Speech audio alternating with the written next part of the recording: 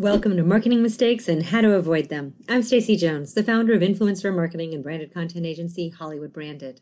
This podcast provides brand marketers a learning platform for top experts to share their insights and knowledge on topics which make a direct impact on your business today. While it is impossible to be well-versed on every topic and strategy that can improve bottom-line results, my goal is to help you avoid making costly mistakes of time, energy, or money, whether you are doing a DIY approach or hiring an expert to help.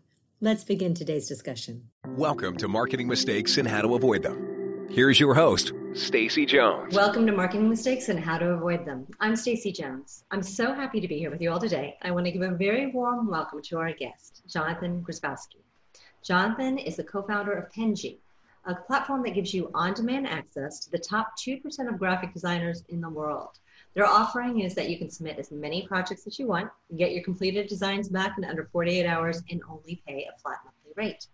Today, Jonathan's going to share the insights he has learned from his own experience on becoming a successful entrepreneur. We'll learn what's worked from Jonathan's perspective, what should be avoided, and how some people miss the mark. Jonathan, welcome. So happy to have you here today. Yeah, thank you so much. I feel the warmth from the internet as we speak, so I appreciate it. It's coming across in waves. I love it. Feel it. I'm feeling it. Well, I'd love to start, I love the platform that you all built, but I'd love to, dial it back. How did you get to where you are today? What started you on this journey to launch a graphic design platform? Yeah, it's been a lot of, I think, failure for the most part that stumbled us into this particular domain. Entrepreneur career started at 15, only really had one real job. I worked for Apple for a number of years and kind of just like bounced around when it comes to just like ideas and generation, but they all revolved around marketing or they all revolved around some type of graphic design element.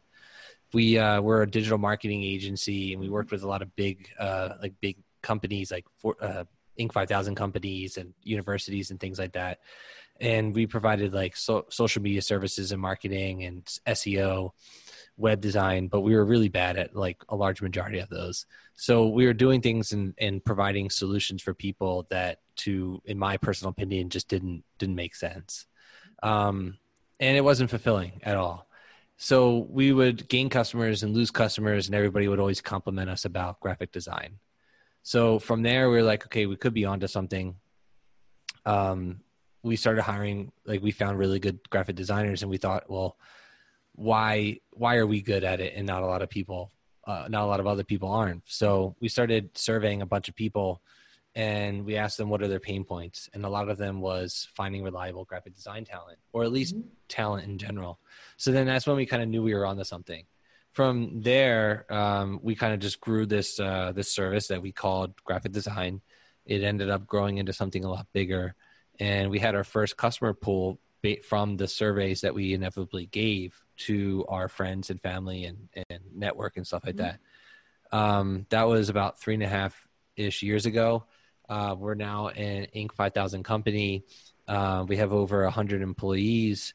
We're growing relatively rapidly month in, month out, which is something I'm incredibly proud of personally, especially during troubling times that we're in now. And that's kind of like the gist of where we came from. Now people can just go on our website, sign up for a service, ask for whatever they want, and we provide them as much as we can throughout the course of the month. And I'm assuming that with your 100 employees, a lot of them are remote workers, that you don't have everyone housed under one roof because of the nature of graphic design in general. Were you an earlier adapter of the virtual employee experience? Yeah, we've been working from home for pretty much day one. The only reason why we have an office is because the people in the United States just like to get together. So we usually eat lunch like with each other. We have Friday meetings all together. So we kind of use that time together when we were able to get into an office. But even then, we would only go to the office like 2 to 3 times a week. And then the rest, even then, if you don't want to come, you don't have to. As long as you meet your KPIs, which are key performance indicators to those that are listening and don't understand. And as long as you're able to just like move the company forward, even if you take 5 steps back in the beginning of the day, you have to end at least 1 step forward. So that's, yeah, the work from home life has been, it's been ingrained into our culture since day one. And when you had this realization that you had this agency that had so many different hats on and you wanted to dial it back to become a graphic design focused company and solution provider, how many employees did you have back then? 4. Okay. Yeah. So you've experienced massive scale in 3 years. Yeah. We started with 4 people. My 2 co-founders and one other individual. And yeah, so we've just been growing ever since. We found something that, like, I think the biggest takeaway from that it experienced growth, it wasn't necessarily like a luck type of thing, although some of it had a lot to do with it. Mm-hmm. I would say more so we found a product and a service that legitimately helps people. And then we just amplified that as much as we possibly can through creative storytelling. So to those listening, I say, is your product, I think now during the pandemic, is the true tale of, is your business legitimately helping people? Because the people who are canceling don't see the value in what it is that you do. Now, obviously, they could be going through economic hardship, but our service is legitimately helping people. So even during a troubling time, we're still growing. Mm-hmm. And so how did you handle the scale? Like, you had 4 people, you have 100 people. Yeah. You're mentioning that a lot of people are remote workers and virtual, and you have a headquarters office that people come in to bond and have that happy, feely, touch good, warm vibe of experience. But how did you go and how did you figure out the right way to bring 96 more people on board who were going to share in your company culture, who were going to be able to feel like they were part of your family? Mm-hmm. So we went through a couple of hiring sprees where it was just very rapid, but at the same time, we give tests for every single person that comes through. A large majority of our customer or of our employee base are graphic designers. Mm-hmm. So it comes down to good systems and good processes, writing them out, making sure that they're clear, making sure that people understand them, testing to people in order to make sure that they're qualified versus who should we spend more time with, the people that pass or the people that fail. More often than not, if you give somebody a test and they pass it, and you make that test nearly impossible in order for them to pass, then you know that they're, number one, they can take clear direction, they'll read, they'll listen, and they're actually good at their job. So I think that to us was probably the most important aspect, was just really sound systems, processes. The culture side, what we usually do is, and this is a good thing for, I think everybody should be doing this, is asking the questions of how can we help you? And what is your dream? And usually by asking those questions, it gives us an insight of the person's motivating factors. Mm-hmm. So does this person want to make $100,000 a year, right? Then we need to be able to set them up for a plan in order to obtain that. Here's what you have to do. Here's how to do it. And here's the steps that you need to take in order to obtain that type of money. If they want to provide for their family, then we obviously understand where their emotional side comes in, and we can play to that as well.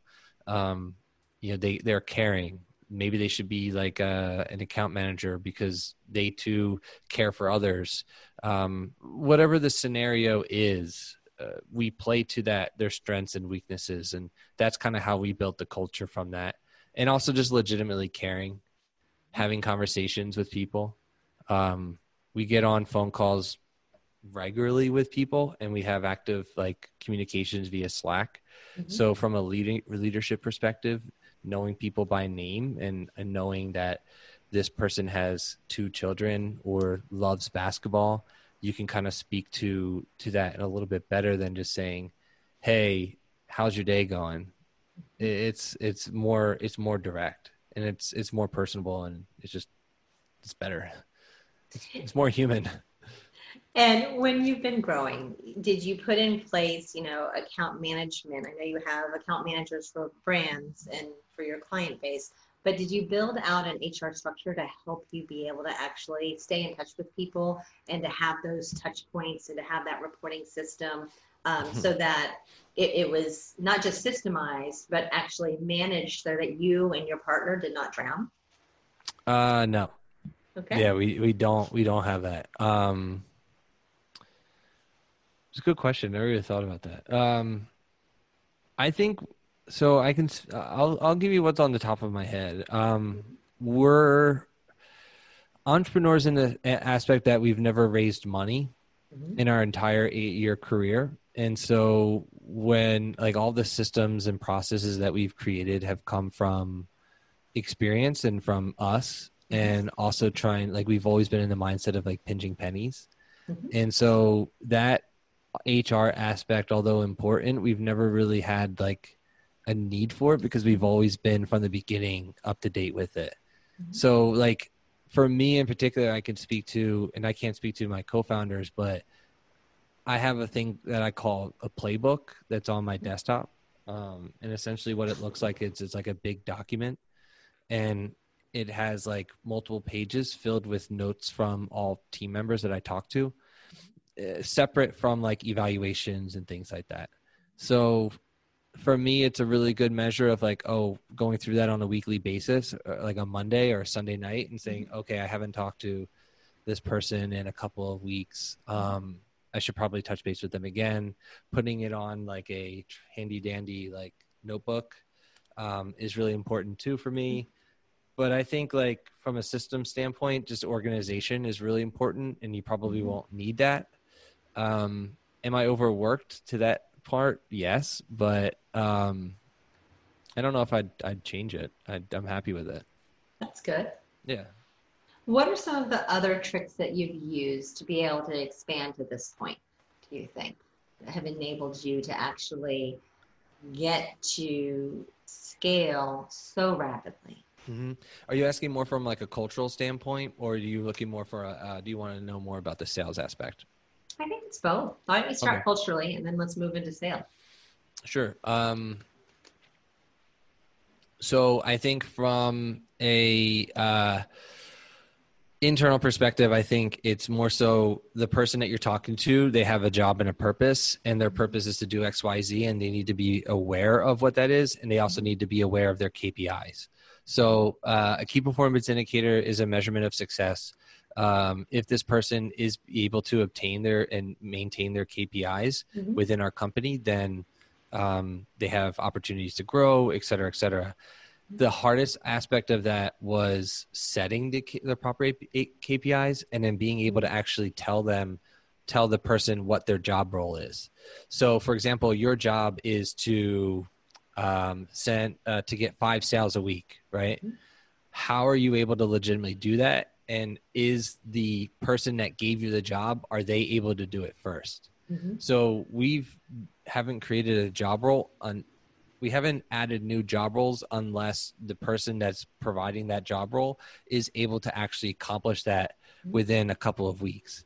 So to us, that was incredibly insightful because we created the processes and systems in order to, like, we literally go, like, I specifically was the person that did the sales aspect of it and said, okay, this person's able, like, I was able to get 5-10 sales a week by doing this measures, and then being able to say step 1, step 2, step 3, step 4, and then being able to deliver that and expect at least maybe not the same results because you're the co-founder, but at least a moderation of that result. That was probably the hardest part because in your head, you can kind of write down the steps and then it makes sense to you, but then being able to give it to somebody else, it's like literally a different language. So having to kind of scale that and edit it was incredibly stressful. But that level of like fine tooth comb allowed us to scale the way that we were able to. From a sales perspective, it's asking our customers where they came from and then doubling down on the trends. So we have all of our numbers accounted for. So when a customer comes through our system, we ask them how they found out about us. We also go a step further and say, like, other additional questions essentially. And if we start to see trends, like 5 people coming from this particular Facebook group, or 10 people coming from this particular keyword, from advertisements or whatever, then we start to understand that we might be onto something. And then usually we invest whether like a couple months time on that one particular topic and getting really good at that one thing. So this year in particular is how can we further scale and obtain success and reach success within our advertisement budget? Because right now we're spending X amount of dollars, but we want to spend like 10 times more on that. And we need to be able to say that if we spend $100,000, I'm just giving a round number, $100,000 a month on advertisements, what is going to be our return on our investment? Sure. So I don't know if that answered the question, but that was the things that were in my head. Yeah, you did. You talked about the fact, and I think this is something that a lot of entrepreneurs and businesses in general fail at, is that, you have this is what you should be able to do. Let's just say you should be getting X amount of sales, but there's no sound rationale behind it. Accountability. Right, to actually get you there. And there's no true path. And you've set up a rinse and repeat system. You've set up where, okay, you do X, Y, Z, you get this result. You do X, Y, Z again, you get the same result. So you're able to pass that knowledge on and that insight to someone else to be able to take on and do it. Otherwise, there's no way you would have been able to scale to this degree if you were the only one still able in your head to do the X, Y, Z to get that result. Yeah. And I think to that point, you are hiring people in order for them to help you. Mm-hmm. And so if you're the one that ended up like just doing the job because you think that you're the best at it, then why are you really hiring that person in the first place? Right. So it's more so you giving somebody a task, you telling them to do what they have to do in order to meet that. If you don't meet the KPI, we just have to move on. It's no hard feelings. It's just business. We're trying to grow fast. We're trying to legitimately help people. And the only way to do that is that we need the best of the best. So that's just the way it is. So do you have a pretty fast, hire smartly, because you're giving people massive tests where they have to, as you said, follow detailed instructions to make it through. And then do you fire quickly? I'm probably a little bit on the nicer side about that, because I could say that from my perspective, I'm a little bit more emotional, and I want to believe that everybody can achieve the tasks. I don't think, if I could do a self-analysis, I don't think that I'm as fast as I would want to be, because I want to be fair, but I wish I was faster. I think that's most people, by the way. Yeah, most of us are like, I think the biggest issue with entrepreneurs, I know it is for myself, is I cast myself in the other person's shoes and I'm like, but they can do it. I know they have this potential. What do I need to do to fire them up and get them to step forward and accomplish this? It's up to me to get them to do, which is, I think, a big failing that a lot of us have, actually, because it's not always the best way. Yeah, sure. I've been down that path multiple times. Yeah, most people are. I belong to this agency networking group, and so everyone gets together a couple of times a year. And it's funny because someone always has this employee that's not working out. And it's so easy to, from the outside, say they're not working out, they're not hitting their KPIs, they're not doing this, this, and this. You're paying for them. Why do you keep having them? And the person's like, oh, but they're a nice person. Oh, but I know they're trying. Oh, and it's everyone. It's human nature to actually think that other people want to do well and are capable of doing well. I would even say, so that's a great point. I would even say, as far as a lot of people don't put blame and ownership on themselves, and they blame other outside factors, like they're a good person, or they're trying, or it's their fault. They're not reading it. They're not smart enough. Yeah. I've come to the realization that since I'm the one that set up the process, and I'm the reason why it's not working.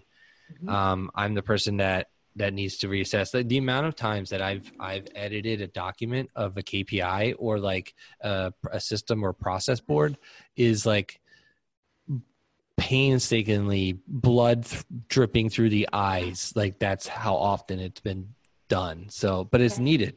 Yeah. So it sounds like you're in a similar boat. I think most people are in the similar boat, honestly. I think that, you start something and you have a passion and it's your baby, and this is your baby. and you want it to fly and you want it to do well. And you think that anyone who comes in association with your baby, that you have to give them the tools and the mindset. And we tend to blame ourselves and entrepreneurs before we necessarily blame the employee for not doing the job. We think that we haven't set them up for success. Sure.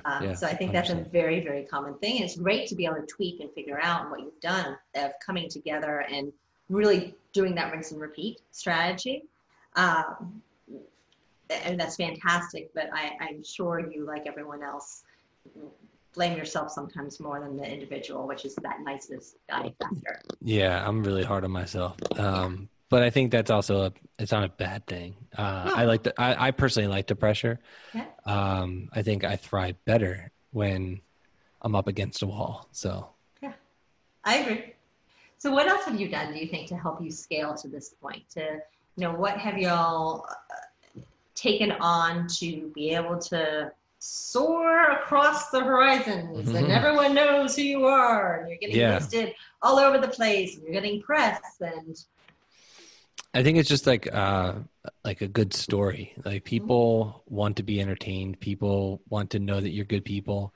And this wasn't done necessarily on purpose. This is just who we are.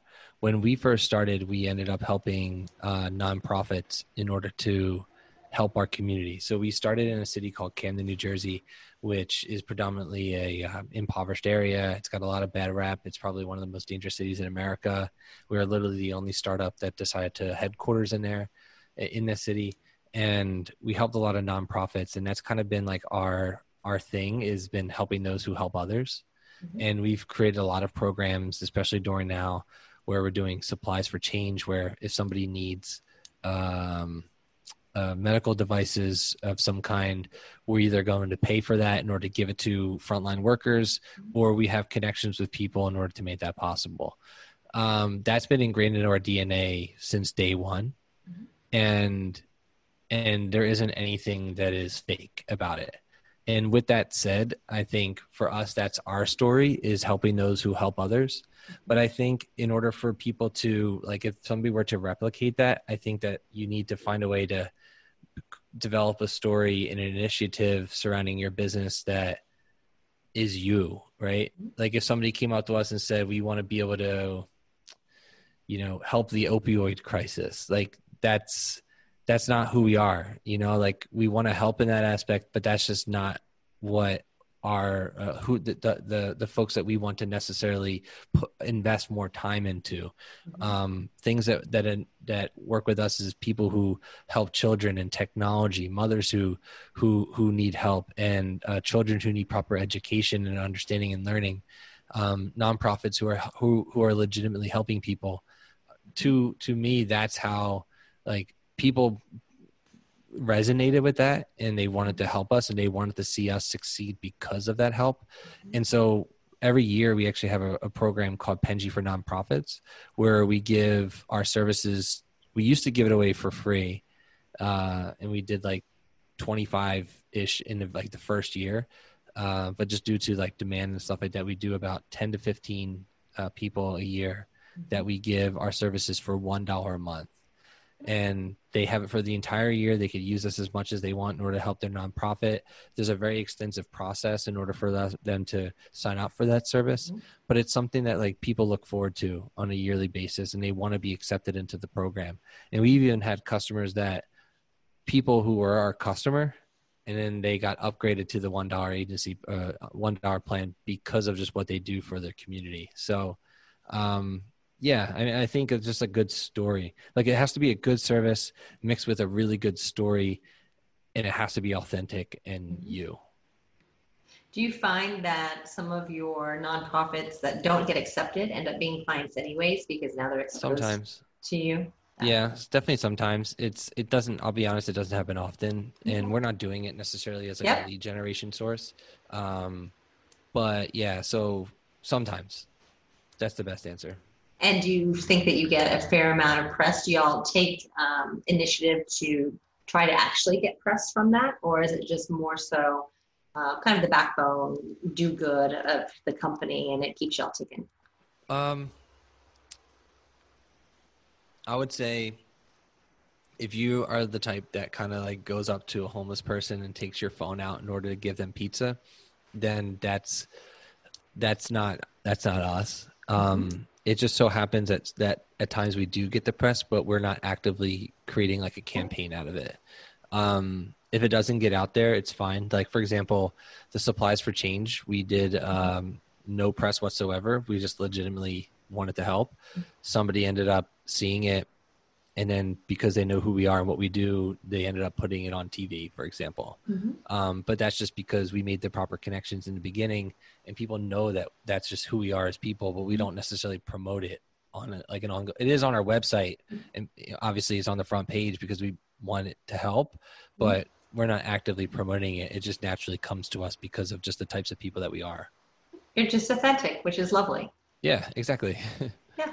But you have to build that. You have to build that authenticity because it doesn't just happen overnight. Right. You had to actually figure out what it was that was your culture for even authenticity, like what you wanted it to be, because you couldn't go out and do 5,000 things. You actually created a system where you can funnel in that charity element in a continual way where it makes sense versus, hey, now we're all going to go over in here and do this. Let's toss this over here and try to feel good about something else. You've created an element of your company that actually is charity, nonprofit focused, that is a community helper. Yeah. Dang, you said something that like really resonated with. So you hinted at displacement a little bit. So if you have to displace a large majority of your workforce in order to kind of like change the initiative, so to speak, then it's probably not worth it because it's going to be extremely costly. Yeah. So you have to also take it in consideration that when you do initiatives and when you do sales things or change focus of any type of job role, there's a displacement cost that you can't see. So that's also something you need to take into consideration. Cool. Well, how can people sign up? How can they learn more about Penji? Where should they go? Yeah, head over to penji.co, penji.co. If you just Google Penji or Unlimited Graphic Design, we'll be up at the top. And that's the best way to learn more about us. That's awesome. Any last parting words of advice for our listeners today? I would say, if you're ever struggling or if you ever feel like you're at a crossroads, just make sure, I'm not a motivational guy, but I found myself like constantly thinking to myself, like, how did I get here? And why am I putting my body and my mind through this weird world of entrepreneurship? And I realized that if it wasn't for having a North Star, if it wasn't for understanding who I am, if it wasn't for understanding my purpose, I've had a hard time understanding my why when I didn't have that purpose. And so if you don't have your purpose just yet, and if you don't understand like why you're actually here, I'd challenge you today to figure that out, and whatever it takes in order to do that. For me, it's still ever changing, but I have a really core foundation of like what I stand for. And I've written out principles and guidelines for myself to kind of live by, like my own Bible, so to speak.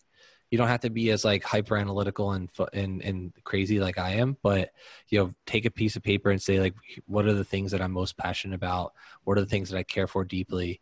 And then the answer probably resides in there. So that would be my parting word, especially during the pandemic when there's like everybody is hitting the pause button.